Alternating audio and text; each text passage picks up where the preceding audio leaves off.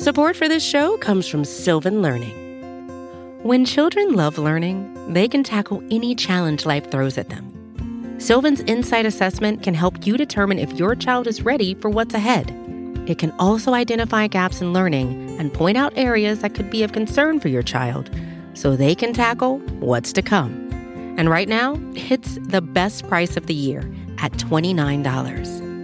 Go to sylvan29.com to learn more and get your child's assessment for only $29. That's SYLVAN 29.com. Support for this show comes from Sylvan Learning. As a parent, you want your child to have every opportunity, but giving them the tools they need to tackle every challenge, that takes a team. Now more than ever, educational support tailored exactly to what your child needs can make all the difference. That's why parents have trusted Sylvan Learning for 45 years as the ultimate teammate in their child's educational journey, instilling in them a love for learning and a passion for reaching the next level. And Sylvan's Insight Assessment can identify gaps in learning and areas that could be of concern for your child. It's a 360-degree view into your child's learning that you can't find anywhere else, and helps ensure that your child didn't miss something in school that might put them at a disadvantage in the future. And right now, it's the best price of the year at $29. Go to sylvan29.com to learn more and get your child's assessment for only $29. That's SYLVAN 29.com.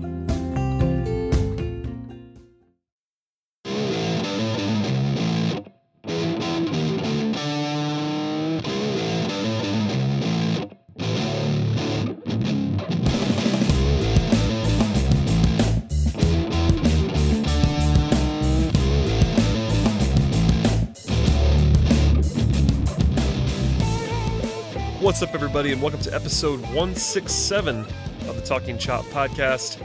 I am your host, Brad Rowland. I know I said last week I wasn't sure if we were going to have a pod on Sunday, but here we are. It's Memorial Day weekend. It's Sunday evening. We are starting this podcast in the bottom of the seventh inning, actually, of the night game that is transpiring. And joining me, as often, Eric Cole is here. Hey, man.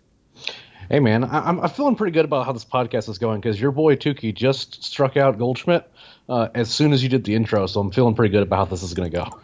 Yeah, I mean, there's still a chance right now, just for people that don't know or may want to know why we're recording at this weird time. It's 9:30. I've been traveling. I just got back. Family stuff, without getting into too much depth. It's not been a terribly fun week for me on the personal front. So here we are, and we're recording before the game ends because neither one of us wanted to go until like 11 o'clock. So perhaps the Braves will pull this off. They're down 3-0 in the bottom of the seventh, and we will update you if things get weird on this podcast. With that said, we can talk about everything that happened before now this week, and by the end of this, maybe we'll know the resolution of the game, because we end up talking for a while, usually, when Eric and I get together. So, Usually. Yeah, so let's just run through kind of what happened. There was a couple of big things that transpired. We'll save sort of the big picture items for later. There was a trade, I guess we could start with. That was the first thing that happened, technically, since we recorded last week, was the trade for Anthony Swarzak. That is a trade that happened. That was weird. I will say this. I mean, not that we're going to spend too much time on this, but trading someone who can't pitch, who's on a one-year contract, is interesting. Granted, it was arbitration and all that stuff with Roytis, and then Jesse Biddle, who had a rough go of it. And buying low on Swarzak, who at this moment in time when we're recording has 3 appearances with 3 innings, no runs, 1 hit, 5 strikeouts. So the early returns are good. I'm always skeptical of relievers, but because he was really bad previously. He was awesome for a while and then wasn't so awesome. But what did you make of that? It was like almost a week ago now, but that was sort of the first thing that happened after we recorded last Sunday. So what was your reaction to that trade? It feels like both teams were like they weren't like the Mariners were just going to release Swarzak anyway because we're at least trying to get rid of his money in some form or fashion, and the Braves were done with Vizcaino and Biddle, and so it feels like on the Braves side at least they're just like releasing those 2 guys but with upside. You know what I mean? Like because I mean if Swarzak ends up being something, then that works out great for the Braves because obviously Viz wasn't going to be back this year, and he wasn't going to come back with the team. I wouldn't imagine, especially if they made this decision. And then that combined with the fact that Biddle was just broken. And it hurts me to say that because, he was a guy I really liked in the minors. But I don't know if it was the yips. I don't know if it's a mechanical thing, or a mental thing or whatever it was. He just couldn't throw strikes anymore. And when he did, they were just grooved pitches that got hit really hard. And, there just wasn't a future for them here. And as a result, I didn't see them pitching much for the Braves going forward anyway. And if you're going to, quote unquote, just get rid of them or cut bait with them, if you can do this and possibly get a piece back that might give you some value, I'm all for it. Because again, it felt like I think after the money came from the Mariners, it was like the salary was a wash. Yeah, it's a move that's obviously defensible, and I wouldn't have too many expectations for Swarzak, but he is a talented guy who's been good in the past. He has not been good recently, as we mentioned a second ago, but it's a buy low opportunity. There's no risk because if he's bad, they'll just cut him, and they already had that money out the window. So, yeah, it's fine. That was sort of in my notes first because it was the first thing that happened between last week and this week, but that was not a huge ticket item, and we'll follow that as we get along here. To the actual results that transpired, the Braves won a series in San Francisco, which we talked about this last week with Scott and I. It was a situation where you want to go in and win that series. I know it's not always easy to forecast victories in series on the road, but the Giants are pretty bad. And, they took 2 of 3. It took care of business. The Tuesday game was the lone blemish, and it was a blown save from Luke Jackson in the ninth inning. He didn't even pitch that badly, frankly. I thought he was okay. He just had some ground balls found some holes and some weird bounces that just shouldn't normally happen did, and this is what happens. Yeah, it wasn't one of the. It was one of those nights where you kind of shake your head. But there have been plenty of evenings already this season where people have been, including myself, been really frustrated by the bullpen. That really wasn't one of them. Like he didn't. It's a frustrating loss, and that you thought that's a game that you probably should have won, and you could have swept the series. But that wasn't like blast Luke Jackson on the way out of the building that night. Like he didn't get lit up. It's just no. That's one of those things that just happens. It's baseball, and it is what it is. Julio Teheran was effective in that game, by the way, which is interesting because he's pitching. He pitched tonight. He's now out of the game, as you mentioned before, but we'll come back to him in a little bit. But taking 2 out of 3 there, your son Mike Soroka had 2 great starts this week. The first of which was Monday, was lights out, flirted with perfection for a while on Monday. And then cooled off a little bit, but still was awesome. And then came back later against St. Louis, different opponent, better opponent, and pitched great again. He has a 1.07 ERA, Eric. And by the time he pitches his next start, it will almost be June, if not already June. That's pretty good, I think. Like Maddox-like. He's not going to be Maddox. We always have to say that. Maybe you won't say that because maybe you think he's Maddox because I know how you feel about him. But he's very good. So we can spend some time there just so you can pound your chest, I guess, a little bit on your favorite son. So it's funny to me because we've had this conversation on this podcast and we've had it on the Road to Atlanta podcast. Like we get asked this question a lot, back, at least the last year or two, is which one of the Braves prospects had the best chance to be an ace. And you and I think, are of the opinion that there are very few aces in baseball. Period. Right? Like there's guys that you can reliably call your guy that you would run out there as a game 1 starter in the playoff series. But in terms of true aces, there's just not a lot of them. And I think it's just there's so many things that have to go right for that to be true. You have to be able to pitch big amounts of innings. You have to have multiple good pitches, and you have to consistently put up really big results. I always answered Soroka to that question because I always felt like his command would, 1, make him more efficient so he could go deeper into games, and 2, that command combined with his just general mental aptitude was going to give him a real chance to kind of be able to control a game from start to finish. And I'm just going to go ahead and throw this out there. I'm not projecting him to finish the season with a 1.07 ERA. It's just not going to happen. I don't even remember when was the last time the league, a starter had a sub 2 ERA for a qualified starter throughout the whole season. I couldn't even remember that. Kershaw did it a couple times, I think, but Kershaw was ridiculous. He's a mutant. Yeah, he's a mutant. And it wasn't this low either. I'm looking now because I remember him doing it fairly recently because you asked. And Clayton Kershaw, 1.69 ERA in 2016. And then he had 2. That was a little bit of a shortened season, but he did have 2 full seasons, 2013 and 14, where he had a 1.83 and 1.77 ERA in back-to-back seasons, which is outrageous, and he won the MVP the second year because he was that good. But Yeah, anyway, your point is a good one though. No one posts sub 2 ERAs in this day and age, really, and they definitely don't post 1.07 ERAs. Yeah, so and it's gonna cool off. But I might be in the minority in that I kind of like that they're doing what they're doing in terms of limiting his workload. Like he's pitched into the eighth. He's kind of pitching like into the seventh, eighth inning range. But he's like only been in like 80 pitches, and everyone seems to get really mad whenever they take him out of a game. But he's coming off a shoulder injury, so I don't have any problems with them doing like he's. If you're getting upset that he's already thrown 7 or 8 innings and they're not letting him like finish out these complete games, even though he maybe could. I don't know what to tell you. I mean, the bullpen's going to have to be figured out one way or the other. You can't just run him out there and run him out to death, especially coming off the injury. So I'm actually fine with it. I like the way he's being managed, and obviously the way he's pitching has been pretty insane. He just doesn't give up hits. He's striking out batters at a decent clip. He's not giving up walks. Like the home run he gave up to Crawford in that San Francisco series was a solo shot, and it was the first one he'd given up since like sometime last year. So he's silly. Yeah, he's ridiculous. Otherwise, in that Monday game, which we can go back to real quickly, Austin Riley bombed again. Ron Acuna hit 2 bombs. Let's just talk about Riley for a second because he had another home run on Wednesday. He made franchise history with 5 home runs in his first 9 games, which is crazy. His numbers have cooled a bit because I think as of this recording, and granted the game's still going on, I think he's like one of his last 11 or something like that. And his strikeout to walk ratio has not been great, etc. And he's down to a more manageable 165 WRC plus, which is still incredible, and still slugging like almost 700.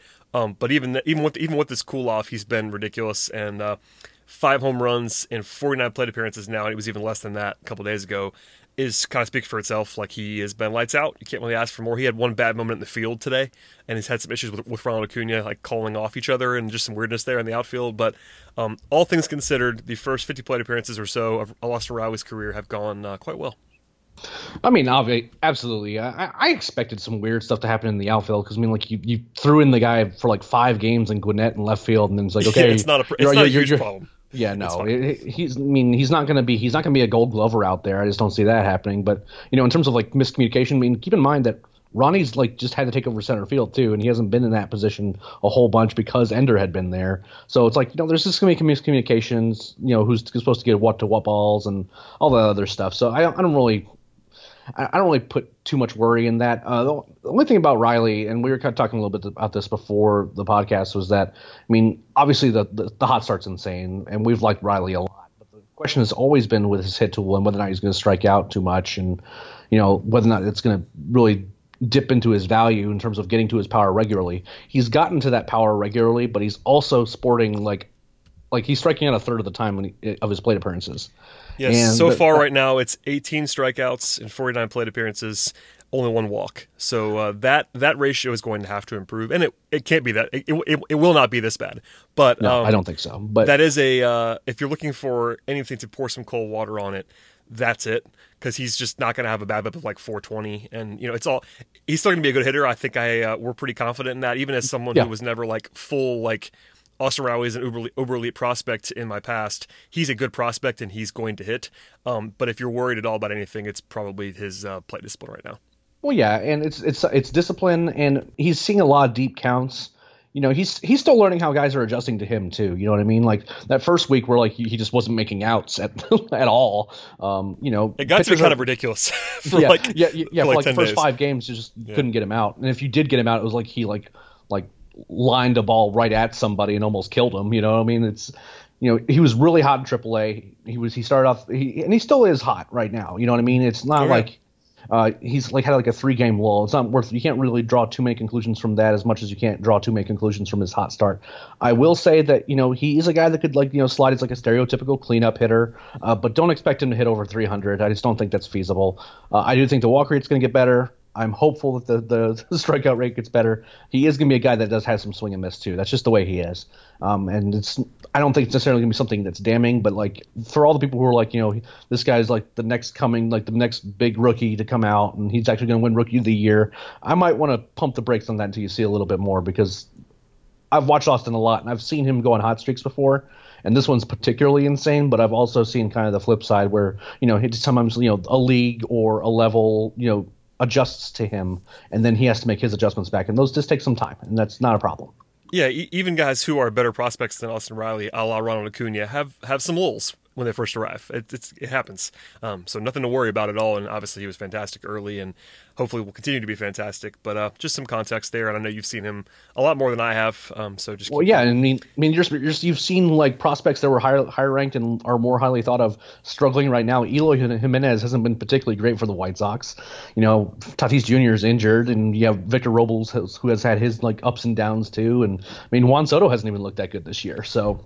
No, he's cooled off considerably from his ridiculous rookie season. So yeah, this stuff happens early on in guys' careers. So nothing to worry about. And obviously, Riley's been really good. I mentioned a second ago that he bombed on Monday and then bombed again Wednesday. Acuna hit 2 home runs on Monday, and I saw this stat flying around, so I wanted to touch on it real quickly.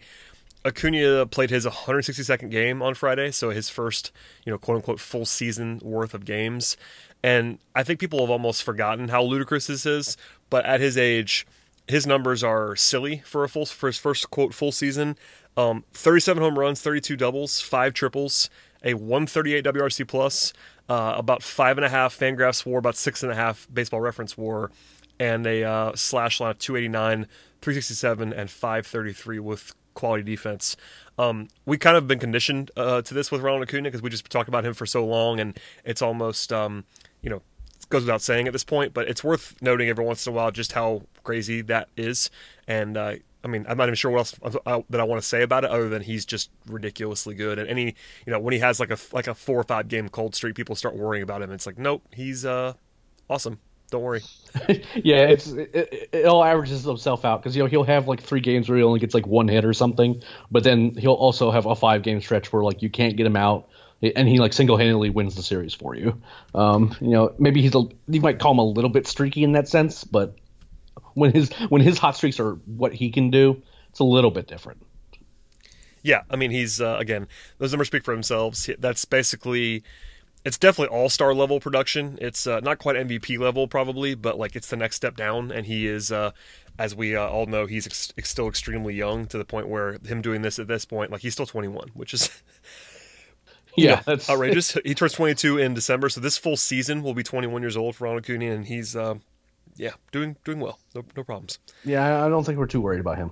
No, just want to put that out there. The rest of the week was it wasn't like huge swings. The one loss on Saturday so far, and they might lose tonight as well as we record this.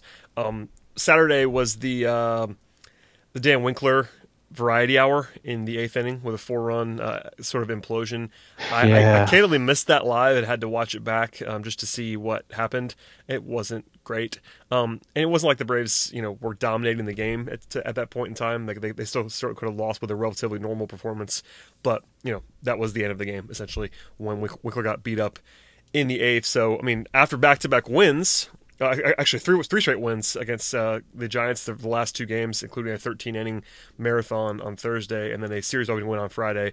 To have that come crashing down a little bit on Saturday was unfortunate, but in the spirit of being positive, there were a lot of positives before that because, Thursday they had the great Tukey and Lou Jackson performance coming together for 4 scoreless innings. And then Dansby Swanson and Mike Foltynewicz dominated on Friday. Dansby had 2 bombs on Friday, and then we had some good Folty on Friday, Eric, which we should definitely discuss. Yeah, we needed that. Yeah, I mean that's something like it wasn't just numbers too. Like he visibly looked better. The velocity was better. His stuff was better, and that is a very encouraging thing. As we've been on record, I know you have in multiple places as well as I have. He's kind of the swing guy right now. Like if he's awesome and the guy he was last year, this Braves team looks a lot different in a very good way. Yeah, I was really skeptical as to whether or not Folty was completely healthy just because, how bad the slider looked. You see a dip in velocity, and you kind of remember back to spring training where the slider was the pitch that was giving him the most problems with his elbow. And, I take them for the word as that, there were bone spurs, so it's something that can be managed. But, it was certainly something that was kind of in the back of my mind a lot is he completely healthy? And he looked a lot better on Friday. He may still not be 100%, but maybe they've kind of figured something out mechanically that works for him or something that just has improved over time. I mean, the body does heal and it just takes time sometimes. And he maybe felt particularly good on Friday. And that's a positive sign because, when you have Fried and Soroka going the way that they are and, Julio Teheran, and Gaussman kind of being a little bit a little bit iffy at times. Sometimes the luck's there, sometimes it's not, and you need a guy like Fulte to kind of be kind of a steady influence in that rotation. And he had not looked good since he had come back from the IL, and I'm glad that he looked good. And I want to see more of that before I'm I feel more comfortable because certainly. But it was good to see. This is oversimplified, but just the theory of the rotation, it just looks so much different if Fulte is the guy he was last year or close to that. Because even if Soroka and Fried cool off, those guys you would feel very good about alongside Fulte as your top 3. And if you're slotting in Gausman as your 4 and Julio as your 5, that's fine. It's not terribly sexy, especially with Julio, but Kevin Gausman has been a solid starting pitcher for a while. I think he is not terribly sexy, but he can certainly pitch for you. If he's your 4th starter, you're in good shape. If he's your 3rd starter, it doesn't feel quite as awesome.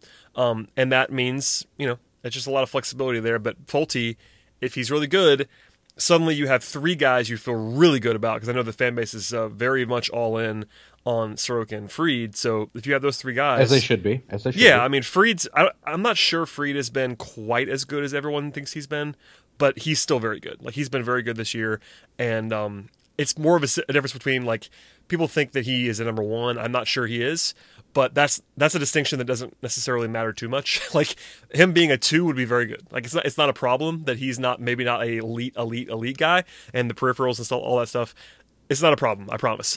So if you have Fulte, Soroka, and Fried all healthy and cooking, you're in really good shape, and that kind of is the window that was provided with that Fulte performance. It's only 1 start, which has to be said out loud because he was not great before that. And if he does it again, I'll feel better. But what we saw on Friday when Fulte pitched like that is something that has to excite everybody. Yeah, I agree. And the stuff about Fried is just kind of interesting, that he's going to have games where he's just not touchable, just because when you have that kind of stuff that he has, where you can throw upper mid 90s, he just looks ridiculous sometimes. he looks completely unhittable. But then there are going to be times where he struggles to throw strikes, and he struggles with his command and stuff like that, and he has to dial things back just to be able to get the ball over the plate, and maybe looks a little bit more hittable, and will give up some home runs here and there. But it's still a really good profile, but he has a really low BABIP right now. For instance, his peripherals are more of in the low to mid 3 range. His ERA is 2.88, which is by the way totally fine. That's what I'm saying. Really, I mean, I don't want to make it sound like I'm super low on Max Fried. I'm not. He's very good. But if you believe the peripherals from this year, he's more of a 2 than he is a 1, which is not a problem. If that guy's a number 2 starter, you're in great shape, because then if you have a pitching prospect that turns into a number 2 for any amount of time, you're good. Yeah, that's what I mean. He's not walking guys. His walk rate's basically a career best right now. Even in the minors, he was not walking two guys per 9 innings. So if that continues alongside everything else, he's very good at baseball. He's on pace for 3-win season, which would be awesome. Yeah, it's really good. So don't worry. But yeah, all that to say, if you have a top 3 of Fried, Soroka, and Fulte, followed by these 2, Gausman's not really that old, but he feels like probably older than he is. These 2 veterans at 4 and 5 with depth behind them and the young guys, that's pretty good. That'll work. It's not incredible. It's not what the Nationals are on paper necessarily, although they're a disaster. But it wasn't like they're. I'm about to say, might want to pick a better team. No, I mean top 3 wise. I mean with Scherzer, Strasburg, Corbin. It may not be that, but everybody else, it's pretty good. It's pretty good rotation. It's nothing to worry about, and don't worry. Let's see. I mean, we can talk about tonight's game. I'm trying to wait till it's over, but for now, they kicked it around a little bit defensively in the 4th inning. It wouldn't matter necessarily if they don't score a run, because right now they have not scored, and we're in the 8th. That was the only problem. We mentioned a little bit earlier with Riley, but yeah, it was defense for the most part. 2 errors, and it could be 1-0 or 0-0 right now, which they probably could still lose the game. But that was the only thing that really was the blemish tonight. Julio is interesting, and since we're on starting pitching, what have you made of Julio? Because he's been a topic of conversation. He's been fine. I'm not sure it's going to continue, but we keep saying that, and he keeps being okay. Because he walked 4 tonight, and didn't look great, but the results were okay. I mean, he 200 runs that weren't really his fault, and if you ignore those, the result in terms of the earned run column was okay, and it's now he has a 3.53 ERA for the season. It's probably a little bit misleading, but if he keeps doing this and walking between the raindrops, you'll take it.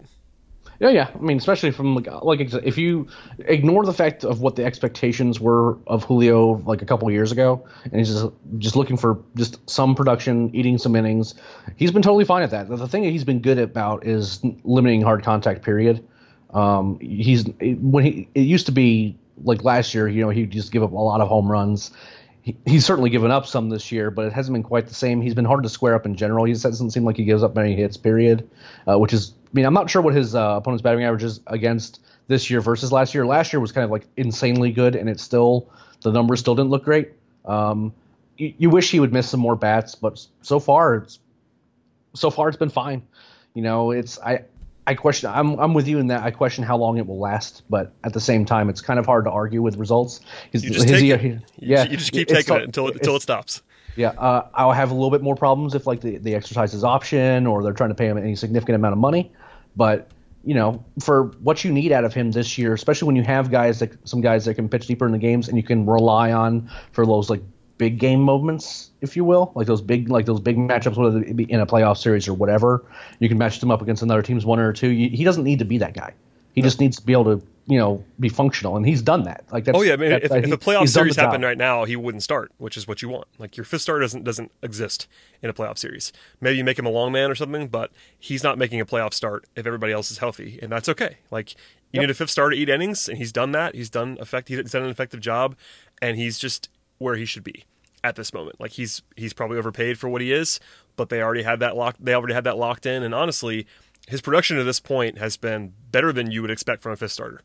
Like, doesn't mean that it's going to continue, but if you told me right now, beginning of the season to end of May, Julio posts a 3.53 ERA, everyone should take that every single time, and that's what he's done so far. It's not been pretty every time, but it's working, so cross your fingers and hope it continues. Yeah, I mean, I agree. We'll see how long he can stay healthy. Last year, he kind of had a lot of minor injuries sort of cropping up kind of around the middle part of the season. He started missing starts here and there. And, the one thing about this whole situation is that I'm kind of glad he's pitching well because there's no one in Gwinnett at this moment in time that's really kind of trying to latch on to a start. Yeah, there's no one really starting because, I mean, they keep ferrying Kyle Wright and Touki Toussaint like back and forth between Gwinnett and the Braves, which I get why they're doing it. I do. But at the same time, like, it's hard for any guy to kind of get in a rhythm and figure out exactly what his role is on the team. And I can imagine it will affect their performance at times. Although I must admit, Touki is currently in the game and he's, hasn't given up a hit or a run and struck out like a pair of batters. So we'll see. But I wish that, that would kind of end, I guess is the best way to know how to say it. Yeah, it's not fun. I mean, I get why. Part of it is that, what we were just saying, there just aren't starts available as long as Julio is in the rotation because nobody else is taken out. Bad. You're not. I mean, it is. I mean, the bullpen is what it is, and we've talked about it ad nauseum.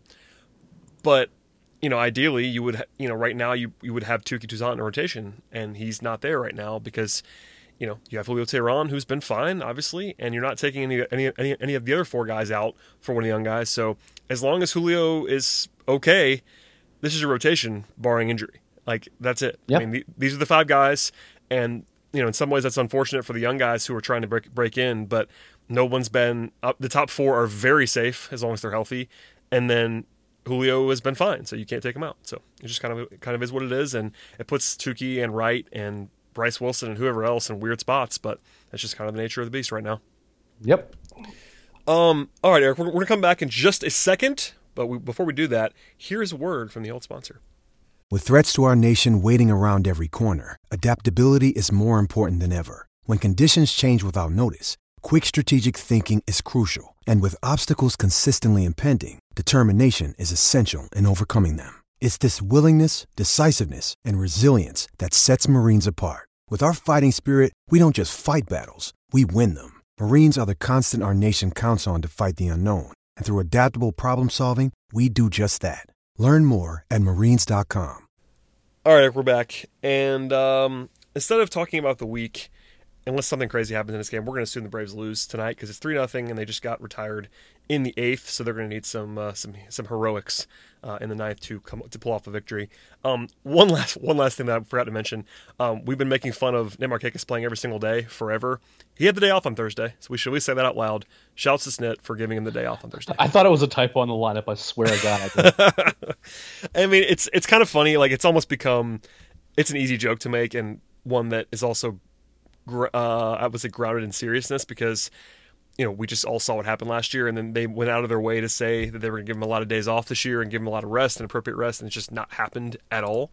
Which, as long as it's hitting, it's okay. But it's just kind of funny, but it finally happened, and it was the afternoon game against Bumgarner and all that stuff, and there was just kind of a perfect storm, 3:45 start, and Markakis is out of the lineup, and everyone made the same joke, and it was just one of those times that's always fun. So, one of those things. I really hope that kind of changes, because obviously he had a really hot start to the season this year. Yep, but he was good. And then in May, he's been like a 100 WRC plus player, which is fine. That's all he needs to be. I mean, that's as long as that regression doesn't happen any further more than that, because he's definitely looked at times where he just hasn't looked particularly good at the plate. No, at this moment he has a 115 WRC plus, literally to the moment. He's over 3 today. 115 is awesome. Like, if he does that. Great. That's built in with the hot start, but it all counts so far. It's still an early part of the season. He's walked more than he struck out. He has some really encouraging numbers in some ways. His walk rate's really good. Some of the advanced metrics are good too. He's a professional hitter. It's just what it is. Like, he can really hit the baseball. There's no one's really doubting his ability at the plate and approach. The power is the only thing that it kind of gets, made fun of a little bit, and with good reason. Even with the hot start, he's slugging .433, which is not what you want out of a corner outfielder. But if he's getting on base, that's all that matters to me. Just do what you're going to do, and he's been very solid. I do think / hope that because he has cooled off, maybe they will treat him the way that they said they were going to treat him early on in the year. And by the way, they have Adam Duvall, who's just like murdering the ball and has been for weeks now. Well, I'll say this about Duvall, because I get asked a lot about him. The home runs have been there. The home runs have been there for sure. The hit tool and the regular. He's Adam Duvall. It's just what he is. This is what he does. I'm not saying. By the way, just so before this gets misconstrued, Adam Duvall is not better than Nick Markakis. No one's saying that. No. The theory would be that you have maybe Camargo goes down and gets his swing back a little bit. You bring Duvall up and maybe do some platoon stuff and have him play against lefties, which is only rarely anyway. And that's an easy way to give Markakis some days off. It's not benching Markakis. He's better than Duvall. No one's saying otherwise. It's just one of those things where I know what tweets you're going to be getting. Well, I mean, it's just Duvall is like, you have this 30-year-old guy who has a very defined skill set. Camargo, and we talked about this last week, and it didn't happen, which I thought it's not surprising, but I think if Camargo continues to scuffle like this, they're going to have to make something happen to make him snap out of it, and it could be some time to win that. It's so sad to watch, because I was so excited that the Braves had found a really good utility guy, and he was really good last year, and he just has not looked good this year. No, it has not, and I'm not giving up on Camargo by any means. It's just right now he doesn't have it. He's not playing, and it's just a weird situation. And by the way, they ran a 3-man bench for a game this week because Matt Joyce had was it a I think it was a family thing, right? Yeah, I think he lost a family member. Yeah, so it was weird circumstances. They called up Kyle Wright, and I was like, wait, they're going to go with an even shorter bench. They're going to have a 3-man bench, and we've been calling, at least I have been calling for a 5-man bench, and it was like, oh, by the way, here's a 3-man bench. It's like, okay, cool, that's fun. I mean, there was a lot of the extra inning game in San Francisco kind of. Yeah, you need a pitcher. I get the theory behind it. It was just kind of funny. Yeah, it was just weird. But yeah, all that to say, we'll see how they handle Markakis moving forward. I think, at just give the guy some days off, man. Let him rest. Yeah, he just needs to. It's not rocket science. I think it's just kind of weird that they haven't done it more. And I think the argument early was that he was playing so well that you want to get. I get it. I understand. But look at what happened last year, etc. It's not just him, and that's something that I made sure to say on Twitter a couple times. But the only guy that they've been treating the way that they probably should treat in terms of just rotating guys and giving everybody occasional day off is Donaldson. Yep, they're taking care of him. Everybody else is basically playing every single day, and it's okay, especially when the younger guys like your Ozzies, your Dansbys, they're going to play most of the time. But part of the theory behind having depth and look at the best teams in the league, your Dodgers and all that stuff, and the way they handle things, is that with very few exceptions, most guys don't play every single day, and this Braves team right now is playing guys every single day. And Freddie and Acuna, I totally get it because they're that good, and it's just what happens with those guys. They only get the occasional day off because they're superstars. And Donaldson is a different kind of context, but you don't usually see guys on that second tier level, your Dansbys, your Ozzies, playing every single day. And they have been, it's okay, but that might be a way to get Camargo going too, is just play him a little bit more often, and the way that the theory of the case was in the offseason that he could play everywhere, and he's not really done that. It's basically been third base or corner outfield. He's not really played a ton in the middle infield, which is okay, but it's just something to keep an eye on. Markakis is just the obvious one because he's older, and he has the track record of kind of slipping because he probably is older. Yeah, I mean, and that, even if it's not Camargo, like, the problem I have right now is that, Camargo obviously hasn't hit particularly well, and so I kind of understand their hesitancy to get him in the lineup. But I mean, if you believe at all in like what Charlie Culberson's been doing too, like, if you don't feel comfortable putting Camargo in there, Culberson can play a lot of these positions too. And, just giving these guys days off, like, it's going to pay off a lot in the second half, where we've seen second half swoons from Markakis. We've seen, like, Ozzy got the gas last year. You're going to have to give these guys some more time here and there, and as opposed to just kind of letting them have to hope for days off to come naturally in the schedule. And I don't know, it's a little bit frustrating in some ways, but I also sort of get it, especially when the team goes on like a 5-game winning streak and stuff like that, and the offense seems to be really humming the way it is, and you don't want to mess with it at all. Yeah, you want to ride it, which I totally get it. And by the way, this week they get a natural schedule break because they have Monday, inexplicably, Memorial Day off day, which is nuts, and then Thursday off day. So they have a 5-game homestand this week with Monday and Thursday off. So this is about as friendly of a rest schedule as you can possibly have in a single week, is to not have to travel and still have 2 days off. So there's something there, I guess. But yeah. Well, here's hoping. Here's hoping. Yeah, here's hoping indeed. And then they have then they have the following Monday off. So they only have 5 games in 8 days, which in baseball is like a vacation. A vacation, exactly. So and they have to travel on the Monday to go up to Pittsburgh, but still, that's something to keep an eye on as they get some guys healthy. Maybe they'll have some fresh legs moving forward here. What else are we going to talk about? One thing I have to ask you about this contractually, Eric, and that is all the Kimbrel Keuchel stuff came back this week because the draft's coming, and we're going to end with the draft momentarily. But because of the long running rumor / notion that those guys will sign quickly once the deadline passes, and they're allowed to do so without draft pick compensation, they were tied to the Braves, both of them. Obviously, Kimbrel probably more so, because I'm not sure why you would sign Keuchel at this moment, other than if you got him just for comically cheap. But Kimbrel is the one everybody talks about forever. So anything new on your mind with this? I mean, we're kind of all on record with this one, but now that we're getting close to that deadline and Kimbrel's now been tied to the Braves and the obvious need is there, could it happen? Are we being teased again, or is this kind of a real thing now? I think part of it's a tease. I mean, just because the Braves make the most sense as a target especially for Kimbrel, I don't think there's any chance they sign Keuchel, because if you could get him for comically cheap, he would have already signed. Somebody else will get him. Yeah, they would have already gotten him. Well, and the thing is, he doesn't have a rotation spot. I mean, honestly, as funny as this sounds, I think he's better than Julio Teheran, but it's not that big of a gap to where, especially when you don't know. Keuchel's going to want real money. And that's what I mean. You can't. Yeah. There's not really justification for that.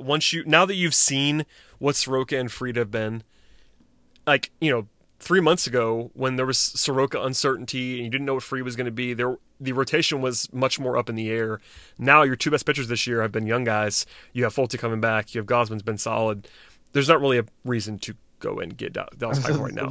There's also the whole he hasn't pitched in half a season. Well, that's what I was going to say. I think that's what I think he's better than Julio, but the assumption of that is different than the practice of that.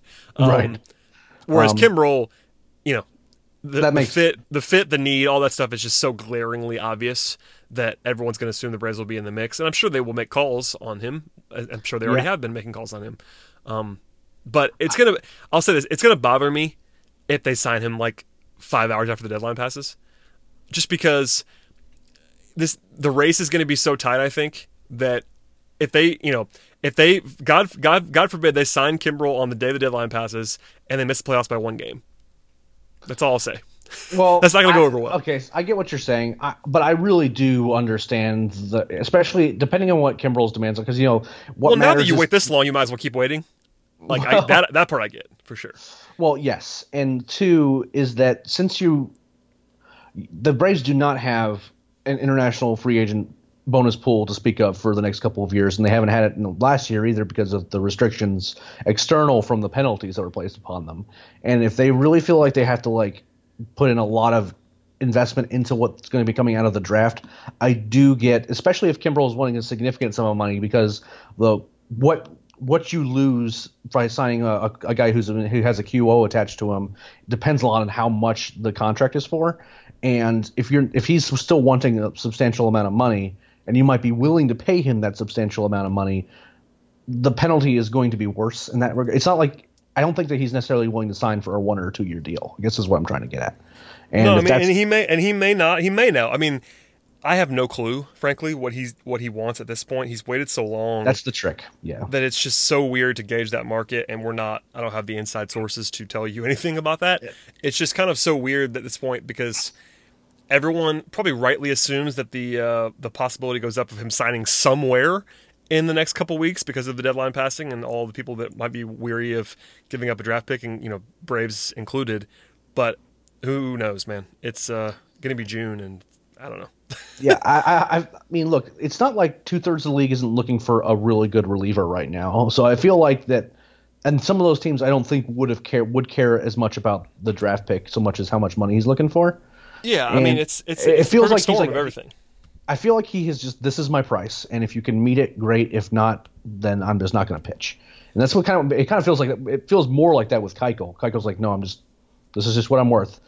He said openly, I've gotten offers that seem fairly lucrative, but I want my price, and that's my price. And that's, I don't really, I mean, in his first starter, I sort of get it a little more, especially he's a little bit older.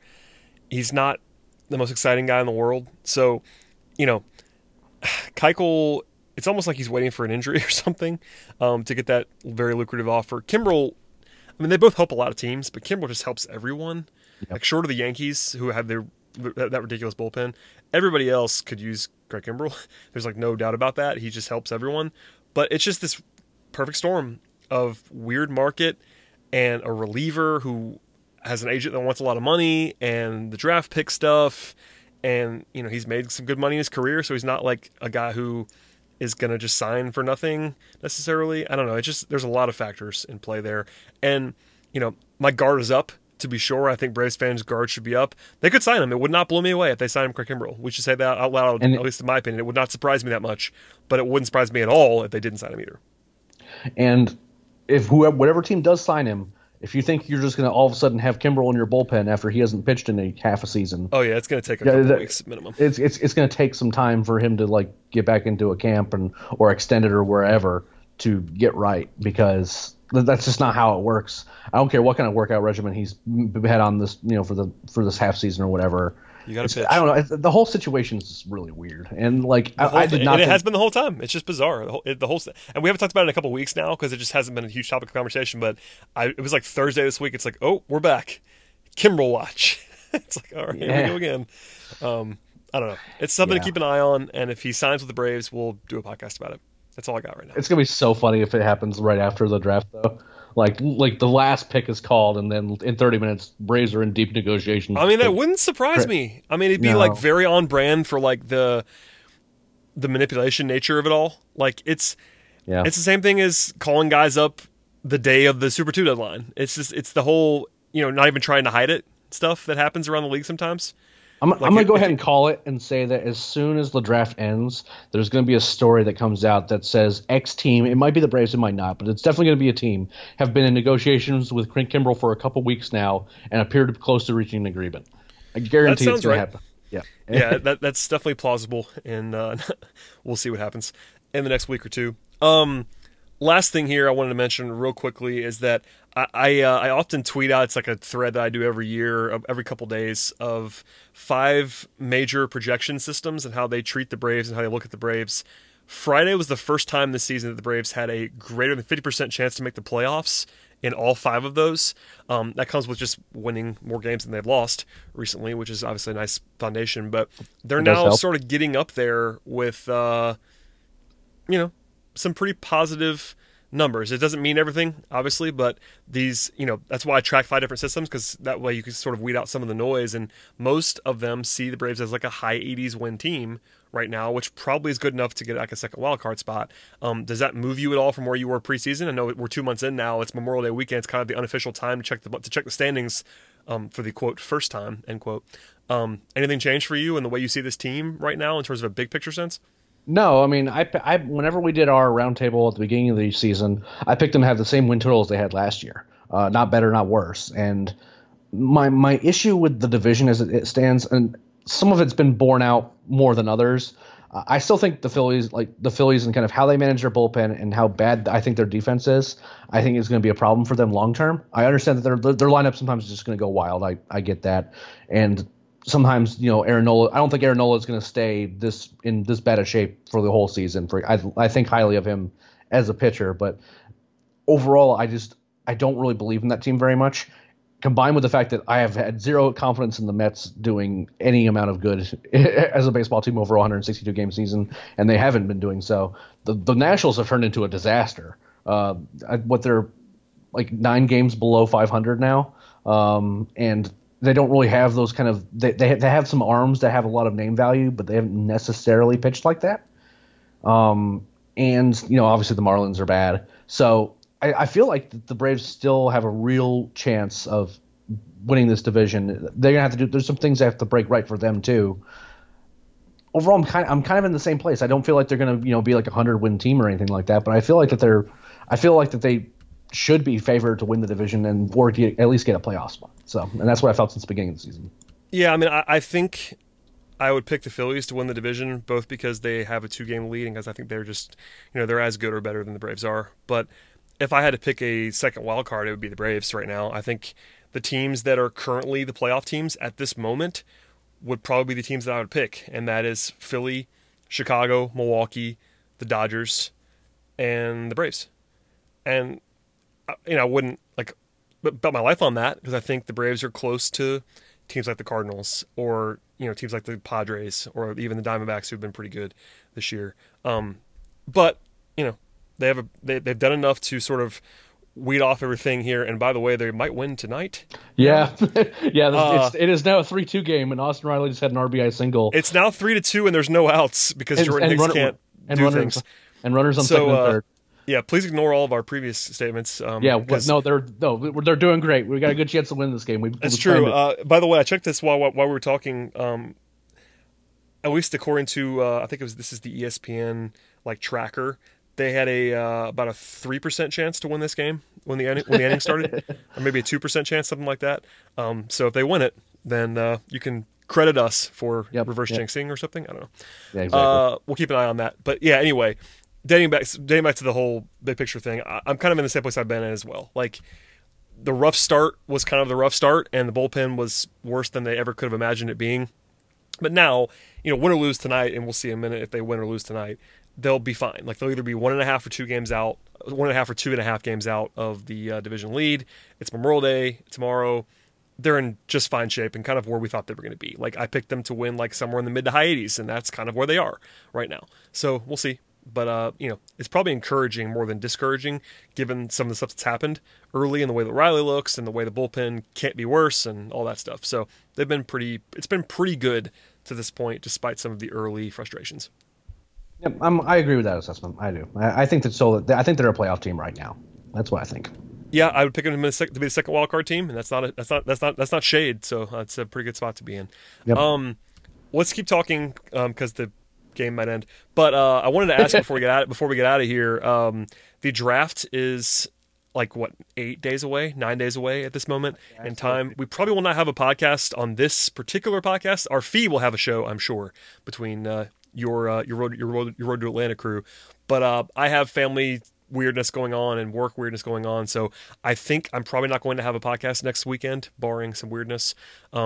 And the draft is the next day. So let's get some draft takes out there. I have none whatsoever because I am not at all prepared for this other than listening to you guys and reading our stuff on the site. But please tell people what they should expect, aside from just subscribing to the Road to Atlanta podcast and also reading our site. Share some insight with people on the draft, which is like 8 days away now. Yeah, it's really creeping up on us. I will say that if you want really like an in-depth look as kind of at how we've viewed the draft, especially as the time has gone on, listen to the last 2 or 3 episodes of Road to Atlanta, because we had Carlos Collazo, TC alum and now draft guru over at Baseball America, and we talked a lot about the draft prospects, and we've been talking a lot about the draft in the last couple podcasts. I'll say this: right now there are 5 names that I do not expect under any circumstance to be available to the Braves at 9, and that's Adley Rutschman, who's the catcher out of Oregon State.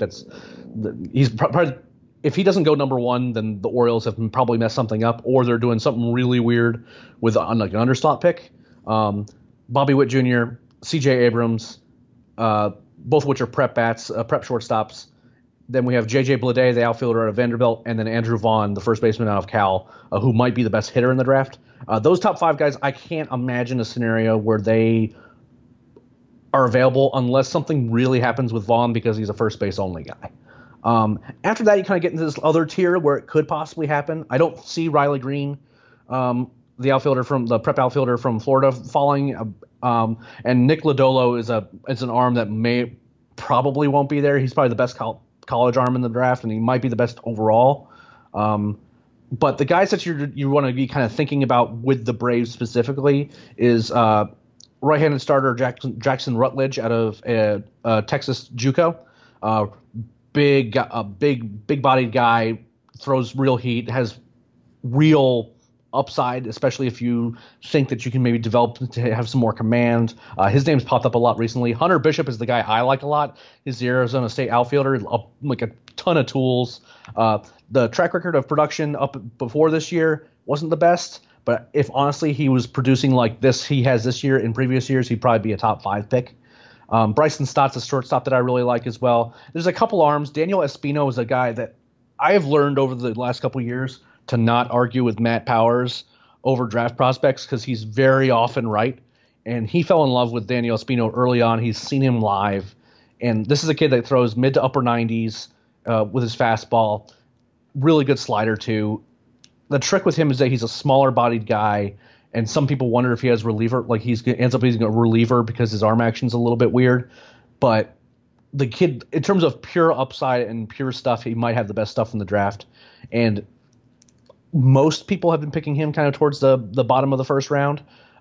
If the Braves, for example, took a bat at 9, which is I think what they're going to do, and then are able to float Espino down to that 21st pick, that's a home run. And that's what that's what I'm personally kind of hoping for. I think Matt wants Espino to get taken at 9 so make sure the Braves get him, and then just take whatever bat or whoever falls to 21. But right now, those are kind of some of the names we're looking at as the most likely options. Predictably, something weird is going to happen, and it's going to throw everything off. But if I had to guess, those names that I mentioned are kind of the ones that are the most in play, along with Corbin Carroll, who's an outfield bat from the Northwest. He's a prep bat that's also really interesting and might be in play there as well. Eric, I'm not going to attempt to add anything to that because I have no idea what I would add to that. Just because I'm always candid about this. Prospect stuff's not my expertise. I do occasionally see prospects, and I pay attention to the Braves guys and read all of our stuff. The draft is my blind spot almost completely. I have nothing going. So please listen to Eric, listen to Matt, Carlos Collazo, my arch enemy. No, I'm kidding. Carlos is my guy. We worked together even before Talking Chop. So, check out that podcast. Check out all of our content over the next week. Is Road to Atlanta coming before the draft? Eric, I think it is. There will be an episode of Road to Atlanta this Thursday. Not sure if we're gonna have a guest yet. I'm currently Who needs a guest? Well, come on. We don't need one, but if it's possible, if Kylie McDaniel does have time this week, and again, this is probably the worst week to try to ask him. This is what it is. Yeah, just because it's right before the draft. But if he does have time, we're going to try to get him on. Otherwise, it's going to be a lot of talking about prospects and our last thoughts before the draft. Is there a last thing on this? And I promise, is there a doomsday scenario for you in the draft? This is the stuff that my dark mind goes to. Anything that's going to really upset you that they might do realistically? Because that's kind of where the MLB draft is something where the swings are just bigger. Like, I'm used to covering the NBA draft or the NFL draft, and like, aside from the occasional just like WTF curveball, nothing that weird happens in terms of just picks. And maybe trades get weird. The MLB draft, guys go 3 rounds earlier, and like, people won't even blink an eye. So anything that you can see realistically that you would not like, or is a situation where you're just kind of open to a lot of different outcomes? Okay, so I will say this. In this particular draft class, the college pitching is historically bad. When we had Jim Callis on a couple weeks ago, he said this is the worst college pitching class he's seen in 30 years. I did hear that, and I was surprised by it, just because that's such a definitive take, but I believe him. I don't know. So I am fine with like a Jackson Rutledge pick, but in terms of like the Nick Lodolos, Alex Manoahs, those types, I have no interest in them in the 9th pick, because I think that some of these guys, the only reason they're up that high is because college pitching is in such demand, and they just happen to be the best ones. I'm not a big fan of those picks. I will say that I may have to talk Matt off a ledge if the Braves select Shea Langoliers, the catcher out of Baylor, because Matt and he does not there's questions whether or not he's gonna have an impact hit tool at all. He's someone that will hit for some power, but he's like doesn't really walk a ton. Matt doesn't think his hit tool is particularly good. So in terms of like a doomsday scenario for me personally, and kind of having to make sure Matt's going to be okay at the end of all this, having to rein Matt in, that makes sense. Yeah. That's probably the pick. But once you get into like the 9th pick is only kind of what matters. Once you get to 21, it's kind of just all of a crapshoot. It's just who fell to you. There's names we like for sure that we think might get down there, but it's it gets really dicey when you're trying to talk about names that far down in the draft. It's kind of just pick the best player available and just hope it's someone that's good. But with that 9th pick, those are the couple. Like again, I really want to bat with the pick at 9. There's a couple pitchers I'd be okay with, but if they stray from that, I would not be particularly happy. Are you really excited for the definitive takes from Braves fans that have no idea? Because I really always love that. This is why I don't give takes, because I know I don't know anything. I'm already getting them. Yeah, the MLB draft is the funniest one for me, because at least with the NBA and the NFL, a lot of fans have seen these guys. Whether they're super informed on them or not is another story. But most, college basketball, college football are watched by lots of people, and people have been seen. College baseball and high school baseball especially are not being watched by a lot of people. So it's one of those things where I will not claim to have seen any of these people play baseball before. So it's just kind of funny to always see the avalanche of like definitive takes from people like, oh, I hate that. Mostly because of position, which I always find funny. It's like, why would they take this? They need this. And it's like, well, this is the baseball draft, and you can't draft for need. Not a good idea. My favorite is when there's like a prospect that's very clearly not like a top 10 pick overall, and like someone falls in love with him, and they decide that since you didn't like mention them as a possibility, that you hate them and you hate their team and you hate all their fans.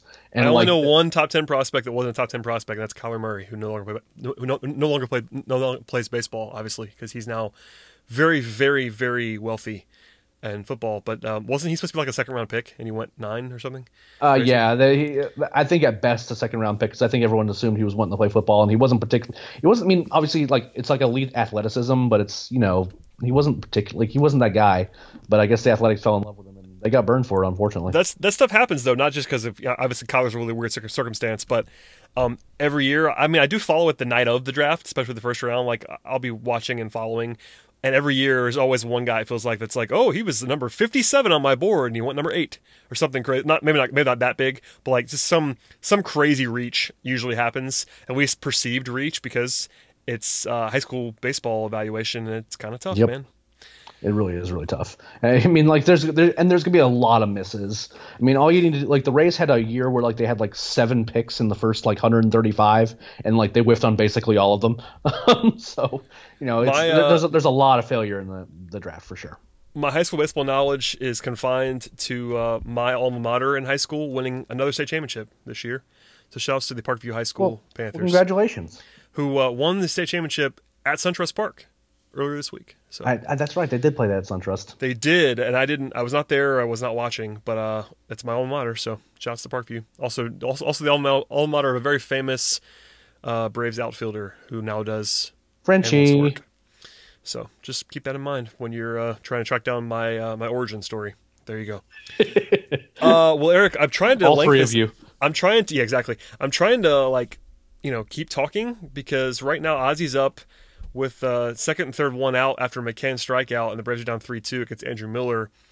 And Ozzy against a lefty usually goes well, but Andrew Miller's good, so he's battling. We're now at 9 pitches in this at bat as we are talking now. So, I want to ask you a question. Yep. Okay. In your opinion, do you think? Oh, look, they scored some. Yay, we're scoring. Runs. Yeah, runs, in play runs. What? You've been covering baseball and for Talking Chop longer than I have. What is like the strongest reaction, or like the biggest moment you have in your coverage of the Braves since they've drafted a player? Period. Like, is there any like moment where like there's like a draft night and like a pick was made and like all of a sudden everyone was either in an uproar or was super excited? Ooh, in the draft. Yeah. It was probably one of those years when they drafted a pitcher when they just had so many pitchers and they just kept drafting high school pitchers over and over again. I can't think of one like individual pick that got killed. You know what I mean? Yeah, no, I get it because I started back in 2015, and that was the year I had literally just started writing, and Allard and Soroka were the picks, and I remember I said that I thought Soroka was an underslot pick, and that's kind of high comedy now, but. Yeah, there was one of those graphics the other day. I think it was like a couple weeks ago. I tweeted about this too. That was like, oh, the Braves draft in that year, and they left Colby Allard off, and I'm like, oh, their first pick that year is not on this graphic. And I laughed. That's kind of I felt bad awkward for Colby, but it was just one of those things. I was like, oh, this is convenient. Yeah, I've always wondered kind of like, because in recent years, I understand that people's interest in the draft and prospects has like the last few years has been kind of an exponential rise in both the amount of information that people have access to, but also like how strongly their opinions are formed based on that information, even though it probably shouldn't be. And I'm always kind of curious, like, like back further than whenever I was doing coverage as to whether or not like people actually cared this much about it. Because I mean, like, people get really mad if you don't mention their guy as a potential 9th pick or a potential 21st pick. And I found that out, and it's so bizarre to me. I'm like, how can you be that upset about the 21st pick as to like, and not mentioning a one possible scenario or one possible guy? Like, how can you be in love with somebody that you've probably only seen like 3 15-second clips of on Twitter? Yeah, it's just the takes are just too much. Just to update people if they somehow missed this game, Ozzy just tied it after a heck of a plate appearance, and then he decided to do a thing on the base paths, which was odd. So now it's tied, which is good, given that it was 3-0 a minute ago, but it's 2 outs and one guy on third instead of what it should have been. So we're going to probably cut this off at some point and not keep doing play-by-play, because this might be a 15-inning game. But needless to say, I did just check. ESPN and Action Network both had the Braves with less than 5% chance to win this game in the top of the ninth. So I'm going to say that I'm going to say the way Braves win 4-3. What's your pick? And then we'll see who was right at the end. Oh God, why would you do this to me, Eric? Let's see. The Braves at this moment have a man on third still, so I will. I would agree with you. Can I not take 4-3? No, you can take it. You can take that. We can be on the same team on this. It's probably the most likely outcome at this particular moment that we're recording this, with Culberson coming up. I think 4-3 Atlanta is probably the most likely outcome of this game. That's pretty. Now, if he doesn't get a hit here, the Cardinals become favorites because they have an extra plate appearance, or extra half inning batting. But yeah, I would say at this moment I'll say 4-3 Braves, and I'll look stupid when it's like walk off 5-3 Cardinals or something. I think that's fair. We should probably let the people go rather than us babble around, though. Oh, certainly, because by the time you listen to this, everyone will know what happened. Exactly. Eric, please, I guess one more time, plug everything that you have going on. I know it's very busy right now in your line of work, in prospects and draft and all that stuff. So please, one more time, plug stuff, and then we'll get out of here. Yep. Make sure you're subscribed to the Talking Chop podcast feed on iTunes, Stitcher, basically all the podcast platforms that you would like. It gets you both this podcast that we're on, but also the Road to Atlanta podcast, which comes out every Thursday. It's usually Thursday in the evening, and we talk a lot about prospects, obviously, but leading up to the draft, there's going to be a lot of draft coverage on there. Matt's continuing to run out like a position by position list as to kind of what's going on with the draft as well. I think shortstops goes up tomorrow. And he's going to be kind of doing that all the way up to the draft. We're going to be previewing some possible Rays draft picks during the next week or so as well. And make sure you're checking out the site at Talking Chop or following the podcast Twitter account at Road2 Atlanta on Twitter as well. You can follow me at Leprechaun with a K as well if you want to get some major league, minor league baseball stuff, as well as my general rantings at the world when I'm irritated. But beyond that, make sure you follow Brad too at BT Roland, and he wants all of your trade proposals, both Hawks and Braves related. So make sure you send all those to him. Yes, please do, or don't. That's totally fine as well. Follow Eric and the guys. Please subscribe to this podcast via whatever podcast platform you choose. And we'll see everybody in a little while, probably not exactly a week, but we'll be back sooner rather than later. But Road to Atlanta will carry you, so stay tuned for that.